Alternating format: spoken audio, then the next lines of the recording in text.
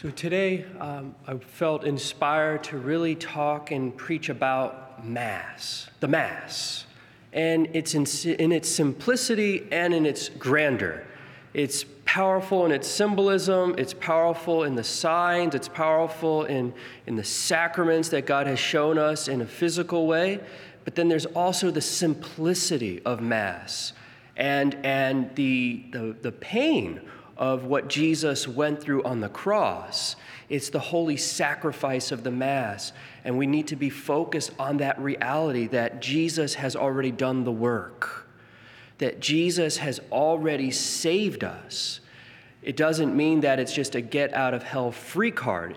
This is a response of love on our part to walk with him and to follow him and to let him forgive us on the journey as we sin and fall short in love. But reality is, on the cross, he said, "It is accomplished. It is finished. It's done." He has saved us. This is the truth. And the Father has called us back to himself in Christ, in the power of the Holy Spirit. And Our Lady was right there at that cross. This is the beautiful coming of Christ that Father Chris was talking about on Sunday, that you have the birth of Christ, you have the waiting for Christ in glory at the end of time, but then there's also in the middle, there's Christ in our midst. Christ said, "I'll be with you always," and we see this in a very special way in the Eucharist, the Eucharistic host, which is not bread anymore, it's truly his body and blood. Let us just ask ourselves for a moment, whether we're here in the shrine or we're watching on live stream, or you're going to see this 10 hours from now or 2 years from now online, if it's still there. Do I believe truly that the Eucharist is really Jesus Christ? I could answer quickly and say, yes, that's what I was always taught. Okay, fair enough. I know the answer to put on an exam if it's asked of me, but if I'm asked in my heart by the Lord, right, who do you say that I am? Do you believe that that's really me? Do I? Do I? This is a wonderful question to ask ourselves, because then if it's truly him, and we're the ones in this church, Christ's church, the Catholic Church, and those who have the sacrament of the Eucharist, I can't go anywhere else. This is what Jesus asked St. Peter when tons of his disciples in John 6, as Jesus is giving the bread of life discourse and teaching about his body and his blood that you must eat if you want to have life in you. And then many left, and they had seen his miracles. A miracle doesn't save us. They had seen his miracles, and they walked away from the Christ. Maybe they came back later. That is possible. I don't know. I hope so. But we know in that moment, and he let them walk away. He did not force them to stay there. And then he turns to the apostles, "Will you also leave?" And it's Peter. Peter, the first pope, the leader of the 12, says, "Where else would we go? You have the words of eternal life. Even if I feel like leaving, where am I going to go? There is no other way to eternal life. I have to stay here. Where am I going to go? Even if I think this teaching is wild and it's hard to understand and wrap my mind around it, where am I going to go? If you say that this is your body and blood, if you say that I have to eat this to have eternal life, if you say I have no life within me unless I eat of your flesh, I'm not going anywhere else, because I want to live. I was made for life. My God is the God of the living. And that's what I believe. And what a reward of his faith and their faith, because at the Last Supper, Christ gave it to them in sacramental form. Looking, smelling, tasting, feeling, even sounding like bread as it's broken. But it wasn't bread anymore. That's the miracle. When we come to Mass, we sing or we have an entrance antiphon to begin the Mass, a beautiful words or song to begin. And then, what do we say? In the name of the Father and of the Son and of the Holy Spirit. That's how I'm beginning the prayer. This is what God has taught us. In the name of the Father and of the Son and of the Holy Spirit is how I begin. And then the priest says, the Lord be with you, or the grace of our Lord Jesus Christ, or one of those introductions. How powerful. The Lord be with you. This is reality. And then you respond, and I'm grateful that you respond, and with your spirit, because I need the Lord too. And with your spirit, the priest can share a few words on a Sunday or a feast day. We have the Gloria. We sing glory to God in the highest, which the shepherds would have seen on that first night. The nativity of Christ with the angels. We're giving him glory with the angels and the saints.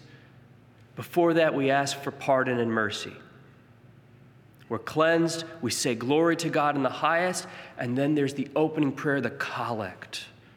And the priest pauses for a brief couple seconds to gather his mind and his heart for the intention that he's offering this Mass for.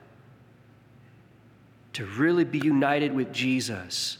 And as he then has that prayer crystallized, he opens his arms in prayer and says that prayer. And then we have readings. As Philip read, the words of God. God's word, the scriptures. And then God puts the words into our own mind and heart that we could respond to him with the word of God. God has spoken, we have heard him in the first reading, and then he gives us the words to respond as children to our Father. On Sundays and solemnities, we have a second reading, and then we sing Alleluia for most parts of the year. Not during Lent, but for most parts of the year, we sing Alleluia. Because we're about to hear now from the gospel, from the life of Christ, the Messiah, the Son of God. And we did today. This is reality. This is not just any word written. This word is alive. It's effective. What it says, it does. It doesn't return to God void. When we hear in these scriptures, even be healed, we can ask the Lord, I want healing. I want those alive words to have effect in my life. I want to be healed, not just of my physical illness, but of my spiritual illness, of my spiritual blindness, of my spiritual deafness, of my spiritual muteness that doesn't let me be able to speak and evangelize. Because I'm mute. I have nothing to say. Unmute me, Lord. Open my mouth. Put the words in my mind, in my heart, and give me the firepower to proclaim it. For your glory, not for my glory. I'm a sinner. For your glory, you saved me. I need to tell people about what you have done for us. You're the hero. You saved us. And after the homilist gives his offering, an explanation, an exhortation of the scriptures or of the liturgy or of the saint of the day, we have intercessions. If it's a Sunday, we have before that, we profess our faith as a community, as a body of believers.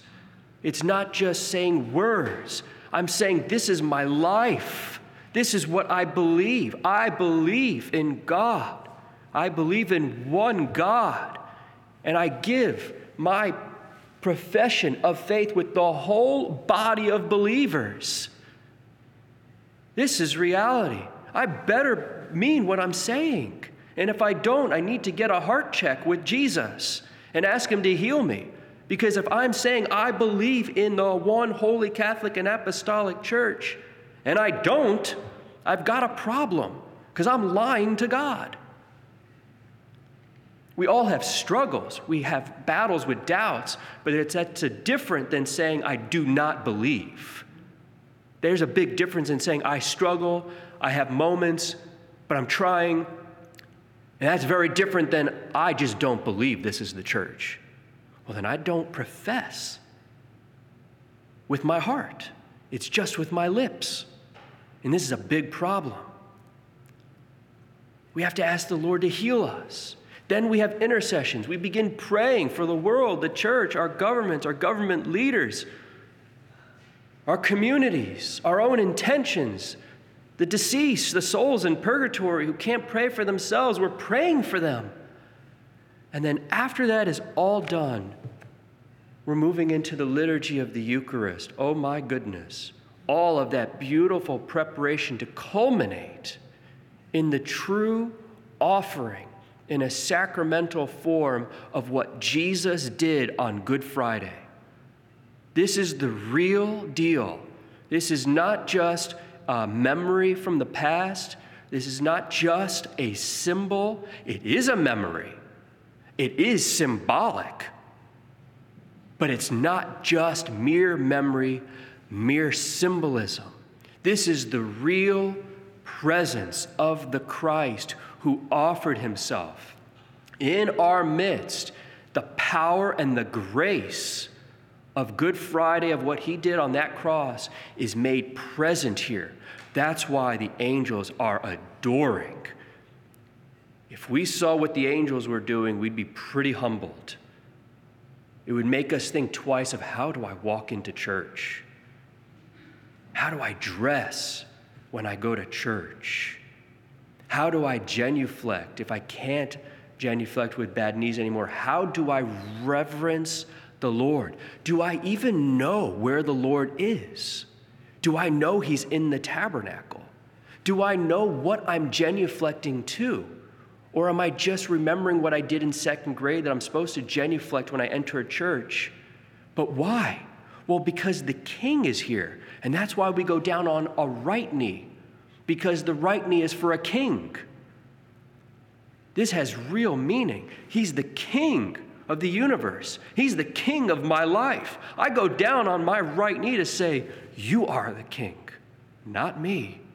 You let me share in your kingship, but I'm not the king. You're the king. Oh my goodness. And the king died for me. And now humbly allows himself to be held by a priest who killed him too with his sins, and to raise his blood that flowed in his veins and was poured out because he loves us, because his Father asked him to do it. Jesus did what Adam did not do. Jesus really listened and obeyed his Father. And now, out of love, out of compassion, out of mercy, he says, I want you to have this again. I want what has been from the beginning. I want you to be children. I want you to know your Father. I want you to see how much God loves you. And yes, in the Garden of Gethsemane, he struggled with that human nature, and he battled against the evil one. Blessed Anne Catherine Emmerich had vision of the Garden of Gethsemane. She said demons everywhere and Satan in a kind of prime spot, taunting our Lord in the garden. And tradition says that the Garden of Gethsemane was the greatest assault from the evil one on Jesus. He was trying to get him to crack, to not say yes, because then we're in big trouble if the Messiah at some point says no to us. And Jesus went through it. So when we receive his body and his blood, whatever struggles that we're going through, we have to understand that Jesus battled through the worst of the worst and got through it with a human nature. And now lets us share in the victory of that risen body. His humanity, his soul, and his divinity. St. Peter was the one who wrote that we are partakers of the divine nature. St. Peter, the one who said, where else would we go? St. Peter, who received the Eucharist and died for our Lord. St. Lucy, who we celebrate today, who received the Eucharist and died for our Lord, and has been honored and has been placed in the first Eucharistic prayer among other saints, St. Lucy. Just a young lady who gave her life for Jesus because she believed in his goodness and love and let him live his life through her to show and manifest to the world that God is still alive and God still loves us and God still, through his saints, lays down his life, so to speak. And when that's all done and all those prayers are said, the priest and the people receive the body and blood, soul, and divinity of our Lord, the God of the universe, the only God, the only God. We sit, we purify the altar, we thank the Lord, because Eucharist means in Greek thanksgiving. The celebration of the Eucharist is the celebration of thanksgiving, because what else, what more could we be thankful for than rotten sinners are healed and made pure and alive again and cleansed and forgiven and can go to heaven? And here we access the grace of our salvation. What could I say except thank you? I didn't do this, Lord. It's being given to me. I didn't do this. I didn't deserve it. What can I say? Thank you. I don't know what else to do. Show me, Lord. This is the celebration of thanksgiving. And after those moments of quiet and thanksgiving, there could be a song, a meditation, a communion song to help us enter as humans into the reality of what God is doing to meet us as humans with his body, blood, soul, and divinity of his Son, Jesus of Nazareth. We go into the closing prayer, and then there's a final blessing. After all of that is done, after all of the prayers, after all of that, God gives us a blessing and then says, go forth. Go forth. I give you my power. I give you my Holy Spirit. My Son is living in you, and I am your Father. And I'm saying, children, go forth, go out those doors, and now shine the light of Christ upon a hurting people. You know the risen Savior. You know the Messiah. The prophets of the Old Testament, so many of them didn't even get to see him and hear those beautiful words the way you do. Go, they longed. They longed for this, and you have it. And this is why St. Faustina says at the end of the diary, if the angels could envy us, like a holy envy, they would envy us for two things. For suffering, the reason because God has glorified it in Jesus. It's so powerful because he saved us through the suffering of his cross. How powerful. They would envy us for that, suffering, the ability to suffer with Jesus, and for Eucharist. The angels cannot receive the Eucharist. Let us really celebrate today as if this was our first Mass, as if this was the only Mass, as if this were our last Mass. And how would I receive my Lord, my Messiah, the Christ, into my body if this was my first, my only, or last Mass?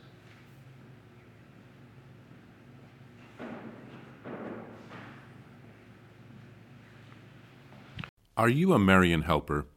Join our Spiritual Benefit Society and start sharing in the graces of all the daily Masses, prayers, and good works of Marian priests and brothers all over the world. Sign up is free and easy. Simply visit micprayers.org. That's micprayers.org. Thank you, and God bless you. Please follow or subscribe to this podcast to receive the latest episodes and updates. If you have been blessed by this podcast, I invite you to leave a review. Reviews greatly improve our podcast ranking and will help spread this podcast to other people throughout the world. Are you enjoying this podcast? I invite you to listen to more shows brought to you by the Marian Fathers of the Immaculate Conception. Join us daily for enriching spiritual content, which will help you on your journey with Jesus Christ. Simply visit DivineMercyPlus.org for a complete list of our shows. That's DivineMercyPlus.org. Are you a Marian helper? Join our Spiritual Benefit Society and start sharing in the graces of all the daily masses, prayers, and good works of Marian priests and brothers all over the world. Sign up is free and easy. Simply visit micprayers.org. That's micprayers.org. Thank you, and God bless you.